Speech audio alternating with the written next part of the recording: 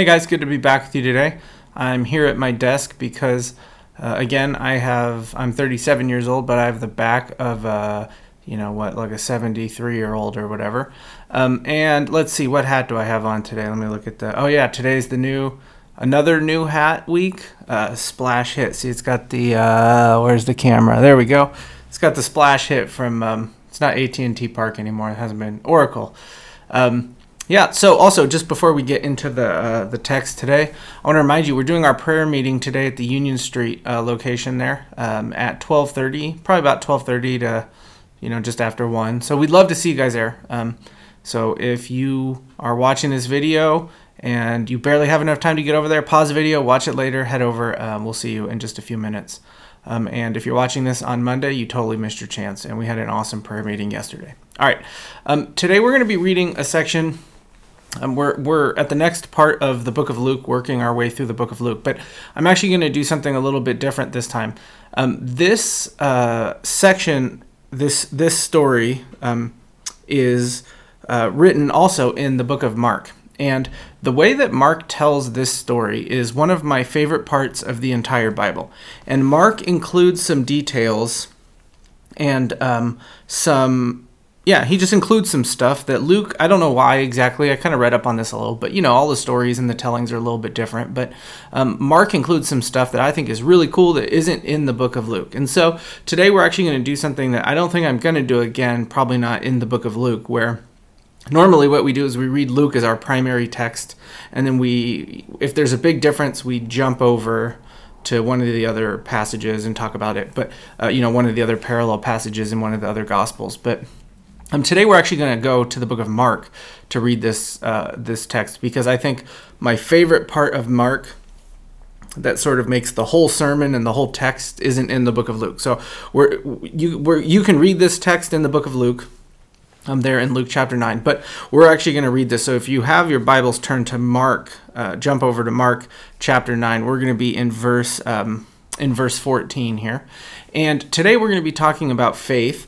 And this sermon is going to sound very familiar to you. And you're probably asking yourself, wait, didn't we just do a sermon on faith and talk about this? And when we talked about Jairus and the unnamed woman and we compared their faith? Yeah, we did. And we're basically going to do the same sermon today. And we're going to do it a few more times in Luke. And we're talking about what is faith and how do we grow in faith. Why, though? Well, why are we going to keep doing the same thing over and over again? Well, it's like free throws in basketball, although right now talking about basketball hurts my soul. After the worst officiated game that I have ever seen in the history of the NBA, where it wasn't proven that the ref had money on the game, and the Lakers beat us by 3, and then we lost the other, I'm filming this Saturday, so we lost yesterday to Memphis, and the Warriors are out. So I wrote this before, but anyway, it hurts my soul to talk about free throws. But let's talk about Steph Curry. He was like a 90-something% free throw shooter. The guy's amazing. How did he get good at free throws? Did Steph Curry come out of the womb and, just all of a sudden he could shoot 90%? Well, maybe. No, I'm just kidding. But how did he do it? He just takes a lot of free throws, right? This is how any NBA player gets good at free throws. Muscle memory, just doing it over and over and over again. It's why, and I've done this too, because back when I could move my back, I was pretty good at basketball. A good free throw shooter can make a shot pretty regularly with their eyes closed because it's muscle memory. Well, the same is true with faith, and we all have this wicked and wicked and sinful hearts within us, and those wicked and sinful hearts are constantly preaching falsehoods to us. And one of those big ones is the way to impress God is to do stuff for him. And the way of faith is to work hard and to earn your place in the kingdom of God. And then he will love you. And so what do we do to counter that? As our wicked and fallen hearts are preaching this to us, we have to preach back. And one of the ways we do that is we preach the truth louder, over and over and over and over again. Muscle memory, building that muscle memory in our souls. And so that's what we're going to do today. And that's what we're going to do a lot of the time that you hear me preach here at the porch. So turn to Mark chapter 9. We're going to start here in verse 14. And we're going to go through this passage. It's a little bit longer in the book of Mark than it is in the book of Luke, and there's some details here that I really love. Again, this is one of my favorite parts of the entire Bible. Verse 14. Do I say that a lot? I think I say that a lot, don't I? This is my favorite part of the... Well, anyway, there's a lot of good parts of the Bible. Anyway, verse 14. When they came to the disciples, they saw a great crowd around them and scribes arguing with them. And immediately, all the crowd, when they saw him, were greatly amazed and ran up and greeted him. So, Jesus comes down from the mountain. We talked about the transfiguration last week. And he comes down from the Mount of Transfiguration, and what does he find, right? Well, I'm just recapping real quick. He goes up there. His divinity shines through in front of Peter, James, and John, and Elijah and Moses show up, and they start talking about his coming death and resurrection and all of that stuff. And so then he comes down the mountain, and there's the disciples here. This is the scene that he finds walking down the mountain. And we didn't talk about this a lot, but on the way down the mountain, in Mark's telling of the transfiguration story, they're asking Jesus a bunch of questions about what just happened and that sort of stuff. So they're kind of in the middle of this. They come down and they find the other 9 disciples, right? The ones who weren't with Jesus up on the mountain. So all of them but Peter, James, and John. And it's kind of this hectic scene. So there's these scribes there, and we're actually going to talk about some scribes in a couple of weeks who are portrayed in a much more positive light than the scribes we see here. But scribes, we don't really have this in our culture. The closest thing to a scribe in our culture is sort of a professional theologian or somebody maybe who teaches at a seminary, right? And so these scribes were sort of the lawyers of the Torah, the lawyers of their religion, right? They studied the text very carefully. And so these scribes now there's this big argument going on, and the scene is absolutely hectic, and there's this huge juxtaposition here with the calm and peace and perfection of the Mount of Transfiguration, and then they come down the mountain, and they come down to this horribly chaotic scene, right? And so at the bottom of the mountain, people are arguing, and these people, though, are amazed to see Jesus. Everybody's happy that Jesus now has come down the mountain. They probably showed up with the other 9 disciples, and they wondered where he was. And they'd come to see Jesus, but all they found was his 9 disciples and some scribes arguing and not getting along. And I love the part where it says that the people were kind of excited to see Jesus. I once had a friend, and I think I may have said this before, but I had a friend who was not a believer, and he was sort of antagonistic to the faith, and who had grown up in the church. And at one point he said to me, man, I read the things that Jesus says, and I really can't stand him, but there's something that I must be missing, because everybody in the text who knows Jesus always, not everybody, but the crowds of people are always flocking to him, and there must have been something about him that all these people loved that I'm missing when I read the Gospels, right? And we had a big conversation about that, but this is one of those that he's talking about, right? This is one of those areas where these crowds are flocking to Jesus. So look at verse 16. What's this all about? And he asked them, he asked them, what are you arguing about with them? So he comes down the mountain, he sees this argument, he's got his disciples and the scribes, and the crowd is there watching these two arguing. And so Jesus steps in, and he just straight up, he asks everybody, what's going on here? What's this argument all about? And they answer, verse 17, someone from the crowd answered him, Teacher, I brought my son to you, for he has a spirit that makes him mute. And whenever it seizes him, it throws him to the ground, and he foams and grinds his teeth, and it becomes rigid. So Jesus asks everybody, okay, let's, like a parent who walks in a room and kids are fighting. Okay, what's happening here? And one kid starts to sort of tell the story. That's kind of what's going on here. Now, notice how when Jesus does this, neither the scribes nor the disciples are the ones who answer. It's the dad. And again, this is like when a parent walks in to that room and the kids are all arguing and fighting, and what's going on here? And then everybody looks at the ground. And usually who speaks up? Well, okay, we had 3 brothers when I was growing up. So usually the one that didn't do anything, the innocent brother, which was usually my older brother Chris, would speak up and explain what's going on here. And that's exactly what happens here, right? There's this big fight going on, and this one guy who didn't really do anything wrong now he speaks up and he explains the situation to Jesus. And the situation is this: he has a son, and his son is being oppressed by this demon. And, we've talked a lot about demonic oppression. And so if we're not going to spend a bunch of time talking about what this is exactly, but it's the forces of the enemy, right, are oppressing this guy's son. And Luke adds the detail in his telling, right, where it says that it was his only son, right? So these demons are oppressing my only son. And this guy's probably not a kid anymore.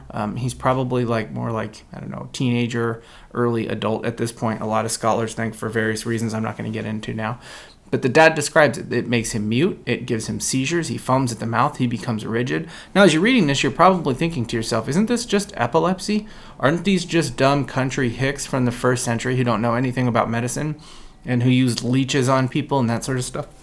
So they're very superstitious, and they think that they see epilepsy and they think, oh man, that guy must be oppressed by a demon. And that's what a lot of the more sort of liberal theologians, theologically liberal, I'm not talking politics, but theologically liberal scholars and theologians kind of think, right, that these first century rubes don't really know anything, and they just everything they can't explain, it's the supernatural world. But Mark specifically tells us what's going on here, and that it's more than epilepsy, right? And again, this isn't going to be a sermon on demonic oppression, but Mark lays it out. This kid is oppressed by this demon, and that oppression is having physical manifestations. And we've talked about other areas in the book of Luke where they specifically, like Luke will say, and some people he healed from their diseases, and some people he healed from the oppression of demons, right? And so these guys, they didn't just think everything that happened was demonic oppression. Usually what they thought was demonic oppression was demonic oppression. And again, this is what's happening to this guy now, this boy. It's very telling of what the enemy is up to and what demonic oppression like this is all about. It's sort of it's a living picture of how evil he is, right? What he does to these guys' bodies is what he's also trying to do to everybody's soul. And remember, we talked about this when we read the passage with the legion of demons and how Jesus let the demons go into those pigs and run off the cliff and all die, to kind of give a living picture of that's what the enemy is up to. That's how much he hates you. And so we can see this again here by looking at what this demon is doing to this guy, to this boy. And so the dad now, he's been dealing with his son, and he probably at this point thinks his son's not going to live for very much longer. And so the dad somehow hears about Jesus, this traveling preacher who's not like these other rabbis, and he has the power over demons. Like in the synagogue, he casts out the demon with just the word of his mouth and all that stuff. And he's the one with the real authority over these demons. And so he thinks, man, this is my chance. And he hears that this preacher is in town. And so this dad, who's probably a faithful Jewish man, right, brings his demonic oppressed son to the people that everybody around is saying this guy has been sent by God. And so the rest of verse 18, so he had explained it, the last sentence there in verse 18. So I asked your disciples to cast it out, and they were not able. Okay, so put yourself in the scene. This dad shows up where he heard Jesus was hanging out. Remember, there's no Twitter. Jesus can't tweet like, hey, I'm at the foot of Mount Hermon now, like anybody needs demonic oppression, help, come to, like somehow like rumors float around and this dad hears, okay, this guy's in town, or, he's around here somewhere. And so the dad takes the son looking for Jesus, and he shows up to the last place he heard Jesus was, and he's not there because he's up on the mountain glowing and being all divine and everything, right? And so this dad now is super bummed out, and but the bright spot is he finds the rabbi's disciples, who he also heard had been traveling around and casting out demons and healing people, right? That Jesus was training these guys to be little versions of him, and they had already had this successful ministry all throughout this area. And so the dad, super probably bummed because Jesus isn't there, but he explains what's going on to his disciples. I kind of thought of an illustration here. It's like a friend of mine who's an opera singer from my old church there. And at one point, I think I heard the story when I was a kid. This guy was an understudy in the opera for Pavarotti when Pavarotti came through to sing. If you remember Pavarotti. And the whole, it was a big deal, right? The whole crowd shows up to the Opera House here in San Francisco to see Pavarotti sing. And then Pavarotti threw a fit because the M&Ms in the dressing room are the wrong color or something. There were pretzels in the mix or whatever it was. I don't know why. He threw a fit and he just left. And, total diva, like opera singer diva. And so my friend then has to step in and sing for Pavarotti. Like, this is a big moment in his life, right? This is a massive thing. He gets to fill in for Pavarotti. And they announce it over the loudspeaker, 10 minutes before the show. The part of blah, blah, blah will be played instead of Pavarotti by John's friend. And then everybody booed and hissed, and people left the theater. And, right, that, like, my buddy, that was like the highlight of his life, was everybody booing him and stuff. Anyway, this guy wants Jesus, and he shows up. Right? He wants Pavarotti, and he shows up, and my buddy from the old church is there, right? Bummer. But like my friend, these guys are professional opera singers, right? They're not half bad. They've cast out these demons before. Look at a little bit earlier in the book of Mark. It says, so they went out, like we read this part in Luke too, and they proclaimed that people should repent, and they cast out many demons and anointed with oil many who were sick and had healed them.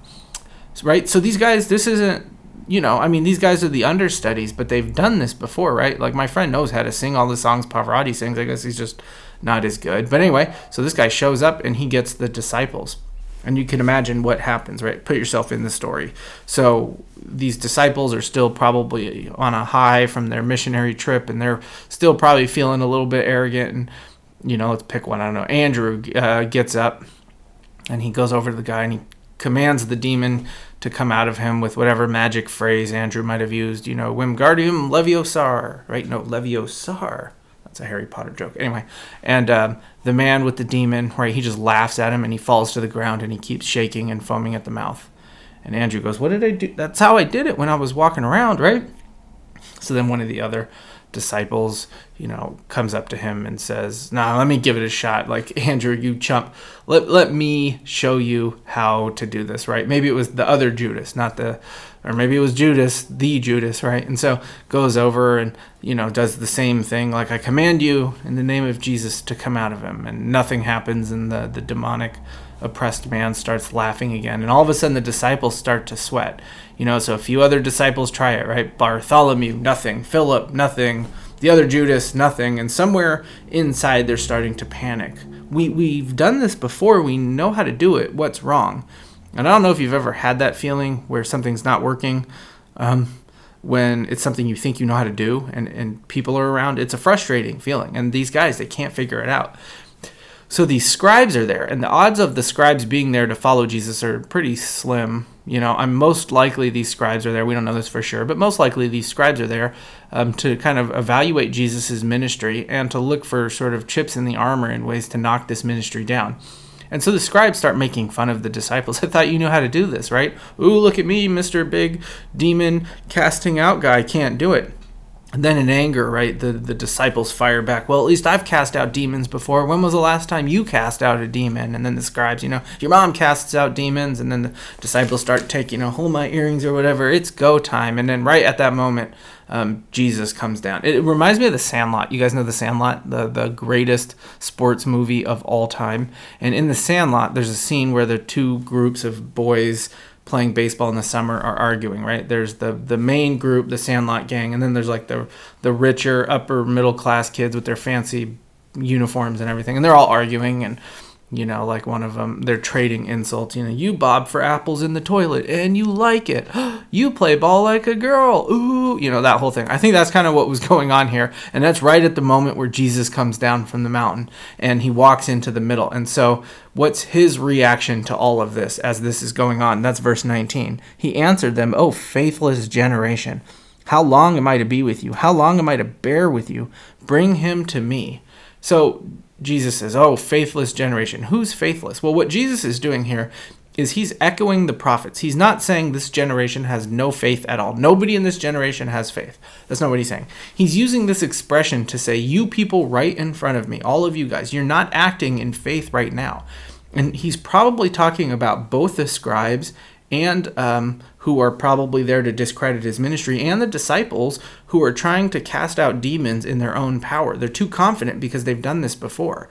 And so he starts to ask these fancy rhetorical questions, which is just a fancy way to say, this again? It's the same sort of response that I got from Melissa one time when we got a new oven installed in our house. And like 8 months after the oven was installed, I had to call her. I forget where she was, but I called her on the phone and I said, "Hey, how do you turn on the oven?" And she just went, oh, this again, right? And she thought to herself, man, I'm a really bad marrier, right? That's kind of what Jesus is saying here with these rhetorical questions. This again, this faithlessness again. So let's see what happens, verse 20. And they brought the boy to him, and when the spirit saw him, immediately it convulsed in the boy. He fell to the ground, rolled about, foaming at the mouth. So they brought the boy to Jesus. Let's see if Jesus can cast out this demon. And when the guy, teenage boy probably with the demon comes to Jesus, he goes nuts because this demon now knows his time of oppression is short. And this happens a lot, right, with Jesus, is the demons go nuts around him or around his followers. And then the beginning of verse 21, and Jesus asked the Father, how long has this been happening to him? So Jesus now asks this probably for the sake of the crowd, right? Just to show how amazing this miracle is going to be. He wants to build the faith of the crowd. And so he asks them, how long has this been going on? So everybody will get the seriousness of the question. And then in the second half of 21, and he said, from childhood, and it has often cast him into fire and water to destroy him. But if you can do anything, have compassion on us and help us. So the dad answers Jesus' question. And actually, he more than answers Jesus' question, right? Not only how long has this been happening, but what's been going on. And just from reading this, you can almost hear the urgency in this father's voice as he's thinking about his son. And his answer, since he was a kid, this has been going on, which is why most scholars think he's older now, like probably a teenager or older. But anyway, even worse than this, right? It tries to kill him. And so the request of the father is, if you can do something, right? If you can, have compassion and help us, right? He says us. He so closely associates himself with his son, right? As this is happening to his son, this is happening to the father as well. Verse 23, and Jesus said, if you can, all things are possible for the one who believes. I love that. If, right? There's another translation that says this. What do you mean, if I can? I love that. That's Jesus' response. You brought him to me, didn't you? Like, why would you bring him to me if you didn't think I could actually do something about it? Now, let's look at the father's faith, though. He has enough faith to bring his son to Jesus, but he's not 100% sure that Jesus can do anything. And Jesus' response to him is, all things are possible. Now, again, context when we're studying the Bible is one of the most important ideas. And this is one of the most abused verses in the entire Bible, right? If we have enough faith, God will basically do whatever I want him to do. With enough faith, I can control God. And you guys know I always rag on Joel Osteen and guys like that, but they've built whole ministries on this principle. And what this verse really means in context, though, is important. What it means is God is powerful and can do whatever he wants. And faith believes that to be true. And so Jesus now is challenging this father. Do you believe that God can do anything? Do you believe that I am sent from God? Is basically what he's asking. And look at the response. This is one of my favorite verses in the entire Bible. And this time I actually mean it. Verse 24. Immediately the father of the child cried out and said, I believe. Help my unbelief. So that section is the part that's not in Luke. That's in the book of Mark, which is why that verse is why we're reading this in Mark. This is one of the coolest verses in the Bible, right? He cries out. The father cries out, which is like he screams. It's an emotional outburst of real raw emotion. This man's faith in Jesus is not some sort of an academic exercise where he sits down and sees if he can check which boxes are true, right? Like I'm reading this book that John and Kayla, this Mistborn series right now that John and Kayla, by this guy Brandon Sanderson. It's like this fantasy novel. I know Steven likes this guy too. But anyway, there's a dude in this book named Sazed, and he was like I'm not going to get into this whole thing, but basically at one point he's trying to decide which religion is true. So he gathers all the facts about all the religions that he can, and he writes them on pieces of paper what these guys believe, and he goes through one by one and he eliminates which ones can't be true. Oh, this one's inconsistent, and it's almost like an emotionless task for this guy. And I haven't read the end of the book, so don't tell me what happens with this guy. I'm still in the middle of the third book. But anyway, like as I was reading it, I was thinking, man, that really is the opposite of this father, right? This father's faith is this, it's emotional. He has this outburst. This is real life.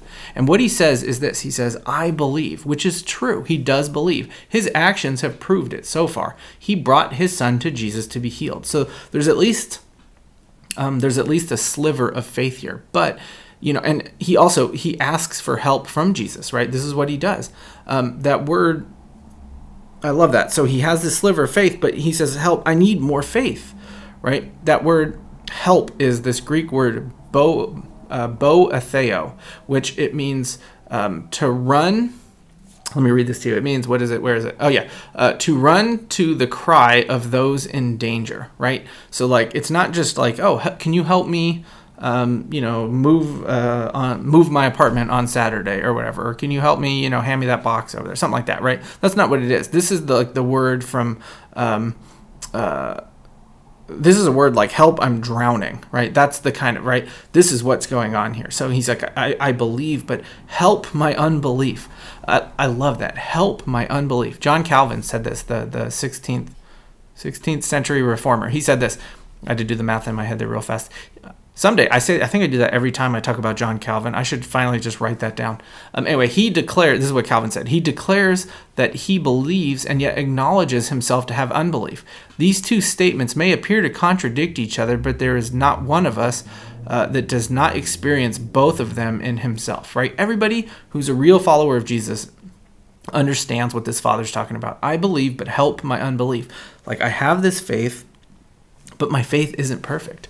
And that's what one commentator said this, that true faith is always aware of how small and inadequate it is.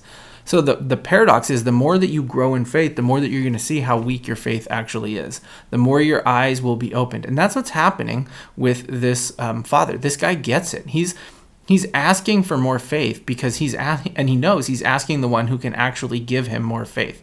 And so this shows that this sliver of faith that this guy has is resting in the right place. It's resting in Jesus. This faith isn't some sort of generic, as long as you believe with all your heart kind of garbage, right? This is real faith in Jesus Christ. And so he's placing his faith in Jesus. I believe, but help my unbelief. One of the coolest verses in the Bible. You guys should probably go out there and get that, right? I have a verse tattooed on my arm. If you want to get this verse, get a verse tattooed, this would be a good one. You could put it right across your cheek right there. It'll look real classy. All right, verse 25. So what happens? I believe, help my unbelief. And when Jesus saw that the crowd came running together, he rebuked the unclean spirit, saying to it, you mute and deaf spirit, I command you, come out of him and never enter him again.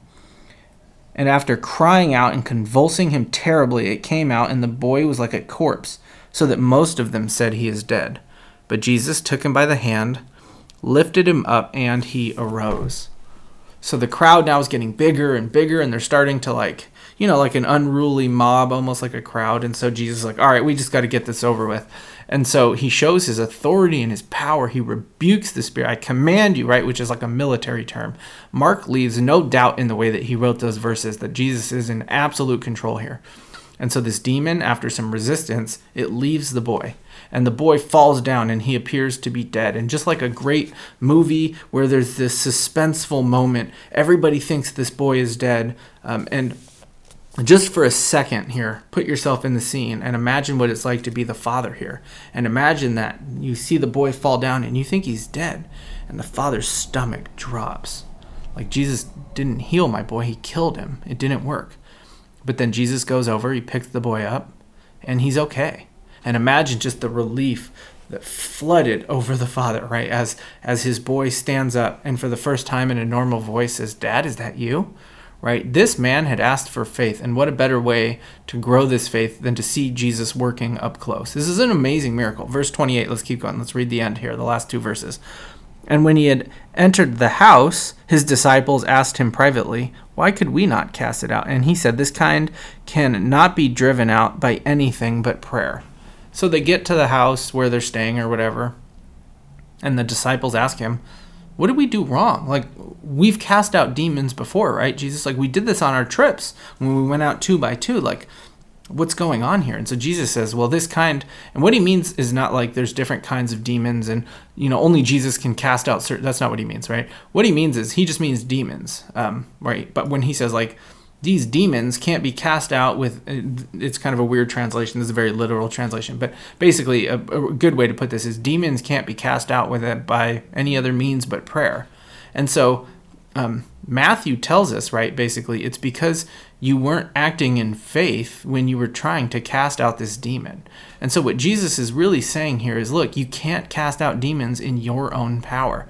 Prayer connects you to God, and God casts out demons. And you can't do this without faith just because you had done it before. And these disciples probably were very confident in their ability to cast out demons, and so they tried to do it without faith, right? Without God doing it. They were trying to do it on their own. And I'll tell you, this doesn't just go for casting out demons who are oppressing people, right? This goes for all areas of ministry. I have done this as a preacher where I thought, man, that was a really good sermon. I'm pretty good at this. And then, after the sermon, I didn't get any notes or nothing, and nobody really seemed to care. Then I've had sermons that I thought weren't very good, and a ton of people came up to me. Man, that really touched my heart. Or, man, I've really been wrestling and thinking about this. And I can tell the difference when I'm trying to do this in my own power and when I'm trying to teach and let God speak to you guys through his text, right? And so that's then how this text ends. The Father's Son is set free. The disciples learn a valuable lesson about faith and prayer. And so let's take a look at the three main characters in this text, and that's how we're gonna end. So first, let's look at the faith of the Father. I want to say a few things about the faith of the Father. He brought his Son to Jesus. This is the first thing. And so that shows trust. Again, I don't know how he heard about Jesus. We don't know. Maybe he saw him teach at some point, or he heard about him, and he thought to himself, this guy is clearly sent from God. Maybe he'd seen him heal other people. Maybe whatever it was. So he brought his Son to him, hoping for healing. And so his faith was in Jesus enough to act. I'll say this too. It's not just desperation, although being desperate in your sin is an important part of faith. But like some people might think, well, maybe he didn't really believe in Jesus, but maybe he just thought, well, what could it hurt, right? Well, anyway, if I was sick and some traveling TV preacher was holding a thing at the Cow Palace, I wouldn't go, right? I'm not going to waste my time. I don't really believe that guy can do anything. And so odds are this guy really thought somewhere deep down that Jesus could heal him, heal the Son somehow. Like there was at least a little bit of him that believed it, or he wouldn't have brought the Son. And so his little sliver of faith influenced his actions.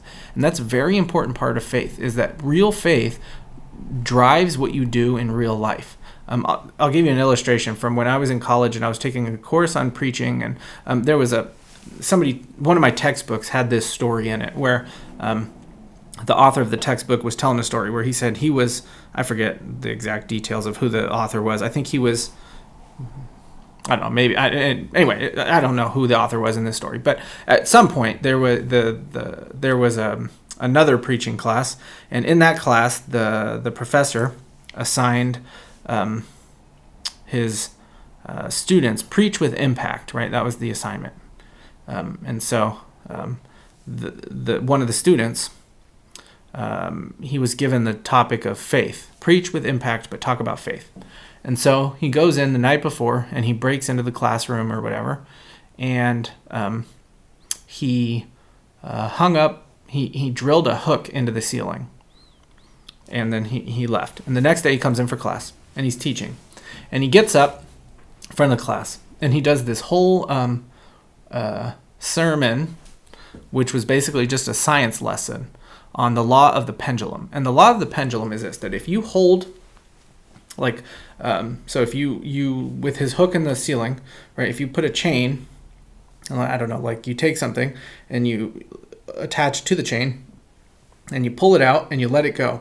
As it swings, it will never swing back higher. If you just let it go without pushing it, it'll never swing back higher than where it started. So he gets into all this math and calculus and all this stuff. And towards the end of his sermon, as his time was running out, the professor is getting really annoyed. And the professor says to him, "What are you talking about? Like, what does this have to do with anything?" And so the student, that was his moment. So he says to the professor, "Well, do you believe the law of the pendulum, professor?" And he's like, "Yes, it's a scientific fact, the law of the pendulum." So he goes, "Okay, come here." So the professor is like, plays along. Okay, goes, he stands up there. And the student takes out of his backpack or something like a mini keg, like a Heineken mini keg kind of thing, ties it to a chain into the hook in the ceiling. And he tells the professor, "Stand over here." And the professor does. Then he takes the keg, he pushes it, holds it right up to the professor's face. "Do you believe in the law of the pendulum?" Yeah, I believe in the law of the pendulum. You sure? Yeah, he lets go. The thing swings, comes all the way back, and just before, theoretically, it should stop right in front of the face of the professor without hitting him, but the professor jumped out of the way. And so then the student turns and says to the class, does the teacher really believe in the law of the pendulum? And then the whole class, no, right? And the student goes, that's faith. If your faith doesn't affect your actions, you don't really have faith. And then he sits down, and I'm sure he got an F. But the father is a great example of this. His faith impacted his actions, right? He really believed in the law of the pendulum, right? He really believed this. And so because he really believed it, it impacted the way he lived in real life. That's the first thing about the father. The second thing about the father that I really love is he acknowledged his doubts, which shows humility. He admits having unbelief. It takes a lot of guts to stand in front of Jesus and say, I have unbelief in my life. He knows that his sin has marred him and has hurt him and has torn him apart. And so humility is seeing himself as he really is. And that's what he does. And real faith always creates humility. And then the third thing is he takes that humility and he asks for more faith to show his dependence on Jesus. He knows that his faith is a gift from God, and so in humility he asks for more. What he doesn't do is just try to suck it up and muster up more faith on his own. He doesn't tell Jesus, okay, I'm going to go work on my faith, and then I'm going to come back, and when I really believe you can heal my son, I want you to do that, right? Then I want you to heal my son. No, he throws himself at Jesus' feet, and he says, I need more faith. I believe, but help my unbelief. One of the most important verses in all of Scripture. So that's the Father's faith. It's actually amazing. Let's look at the disciples' faith now. They assumed that faith moves in an upward trajectory throughout this life, and that's all that happens, right? They had already cast out demons before, and they think that they still can just because they had done it before. There's a guy, his name's Mike McKinley, wrote a book called Am I Really a Christian? And he says this. Let me read this quote to you. Does this mean that a true Christian's faith never wavers? No, it doesn't mean that. Should you conclude that you're not a Christian if you sometimes have periods where you struggle to believe? Again, no. Can a genuine believer sometimes struggle with doubt? Yes, many have and many do. So your faith is not going to be just an upward line on a graph where you're continually growing your entire life. Your faith is going to waver. And that's one of the reasons I love when, as a church, right, is taking communion together. Communion is this reminder every week of the grace that we need and the way that all of us are coming together and saying, I'm not good enough for this. And this communion reminds me of that. This is not about me. This is about Jesus. So that's the first thing with the disciples, right? They assumed that they were just going to get better and better and better, and their faith would skyrocket. The second thing, though, that's kind of good is that they wanted to learn from their mistakes, right? At the end of the passage, they come to Jesus. What's wrong? What went wrong? And they let Jesus teach them. And so again, just like the Father, they did what the Father did, just kind of in a different way. They took their unbelief to Jesus as well, which is another great example with these disciples that we can follow. So we have the faith of the Father, we have the faith of the disciples. The third main character in this story, though, I mean, we could say it's the boy or it's the demon, but I'll say the third big character is Jesus himself. What's the picture of Jesus that we get from this story? Well, the wrong picture of Jesus and of just God the Father is that, right, that God is this angry schoolmaster in the sky who demands perfect faith.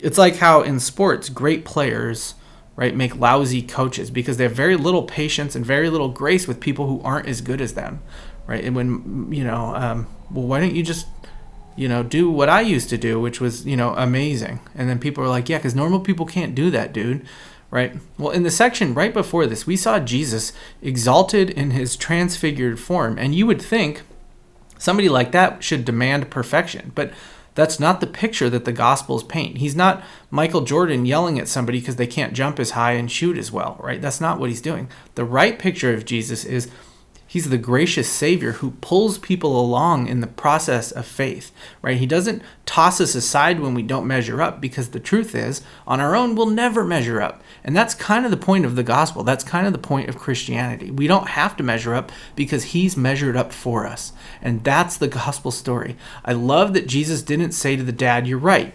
you don't have a lot of faith, and that's too bad because I really wanted to heal your son. Come back when you've crossed over the threshold and your faith is strong enough for me to heal. What did Jesus do? He healed the son, and in doing so, he built up the faith of the father.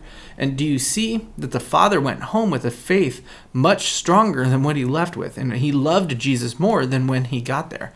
And so we have the faith of the father, we have the faith of the disciples, both imperfect. And the good news is that we have a gracious Savior who loved them both, didn't give up on them both, and helped pull both of them along in the process of faith.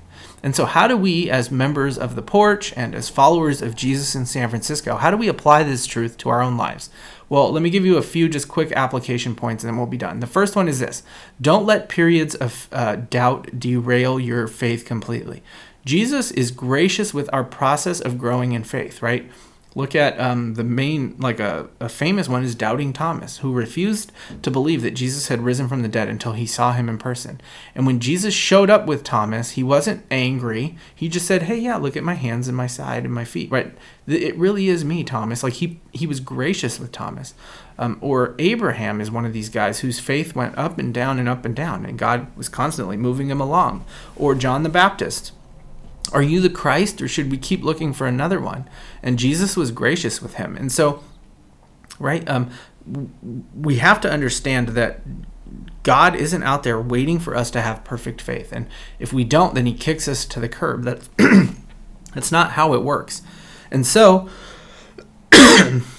when we have these moments of faith, of doubt, we have to understand that Jesus is the perfect Savior who wants to pull us along in those moments, right? He wants to help us. Second, what we should do with our doubt and our struggle is take those doubts and take those struggles to Jesus. So whether you're a believer or you're just somebody looking into the faith and you're questioning, is this Christianity stuff true? That's one of the big lessons that we have here, is to take those things to Jesus. The Father did this. The disciples did this, right? Help my unbelief. How come we weren't able to cast out these demons? So how do we do that, though? How do we take these struggles to Jesus? Well, let me give you 3 ways. And again, I always say this, that there's no magic formula to growing in faith, right? But how do we take these doubts to Jesus? Well, we pray and we talk to him about them. We read scripture and we read the Bible and engage in sermons and that sort of stuff. And we try to grow in our knowledge of scripture where God talks to us. And the third thing is community. Don't be afraid to talk to each other about struggles with faith. And to talk to me and leaders in the Porch, right? This is what we're here for, is we're not here because we're all got it figured out. We're here because we love Jesus and we're figuring it out, right? And that's what church should be really good at, is helping people process through these things. Third is, in your life, you should be working towards perfect faith, but not expecting it. So just because Jesus is gracious with the doubt and gracious with people who are struggling doesn't mean that we should be satisfied with a little bit of faith. And it doesn't mean we should almost like, oh, I'm more godly if I'm struggling with faith. The truth is, faith is like In-N-Out Burger, right? You can never really have too much of it. Right? Is that just me? I just eat way too much In-N-Out. Anyway, faith can grow, right? And so we should constantly be trying to grow our faith. The theologian, 20th century theologian A.W. Tozer said, faith is not a once done act, but a continuous gaze at the heart of the triune God. That is one of the best definitions of faith that I have ever read. It's a continuous gaze at the heart of the triune God. And the more you look at Jesus, the more you look at God and rest your life in him, the more your faith will grow. And then the last sort of application point, the fourth one, is, look, when you are in those moments where you're trying to grow and you're struggling in faith, ask for more faith. It's okay to ask for faith because, again, and we did this whole thing when we talked about Jairus and the woman, the unnamed woman, and we compared their faith. It's okay to ask for faith because even the faith you have is a gift from God, right? Ephesians 2:8 says, for by grace you have been saved through faith. And then where does that faith come from, right? The rest of the verse. It's not your own doing. It is a gift from God.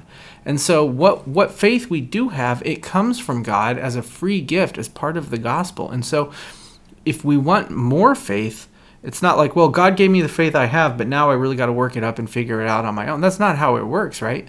We should ask for more faith, and we should be humble and gracious when we do so. And so I'll end with this. I think that praying, one of my favorite things to do is, I have like, I have the attention span of a gnat, right? And so I'm the the internet generation or whatever, right? We have the attention span of a gnat. And so when I know it's hard to pray sometimes, and I can't be the only one that struggles with this, right? Where I'm praying and then all of a sudden I'm thinking about the Giants and I go, wait, wasn't I just how did that happen, right? And so one of my favorite disciplines to do is to pray the words of Scripture, to read through the Psalms. And there's actually a book called Praying the Bible. Donald Whitney, Whitney. Anyway, wrote this great book about it. And praying the Scripture and then just kind of going over it and over it again and that sort of thing, and praying through stories and talking to Jesus as I'm reading the Bible. And I don't think that there is a prayer that I've done this, a verse that I've done this more than this verse, right? Immediately the father of the child cried out and said, I believe, help my unbelief. I've been fascinated with this text since the first time I heard it preached in a church, probably more than a dozen years ago. It blows me away, right? I want more faith and less doubt, and I'm glad that I have a Savior who A, puts up with what's lacking in my faith, and B, gives out faith as a gift. And so let's make that a discipline that we have as a church together, is to admit that we're not perfect and to ask God for more faith. So let's do that now. Let's pray. Lord, we believe, but Lord, help our unbelief. This is who we want to be. We want to be humble people like this Father who come to you with our doubt and with our struggles in faith. And I know, Lord, that there are folks in our church who might be hiding when they're struggling, and I just pray that they would bring that out into the open and they would talk about it and process that with other church people. And we thank you, Lord, for the way that you are a gracious and a loving God, and the way that you are not the angry schoolmaster in the sky who gets upset when we're not perfect, but that you are the wonderful Savior and teacher who pulls us along in the process of faith. We thank you so much. We love you so much. Amen.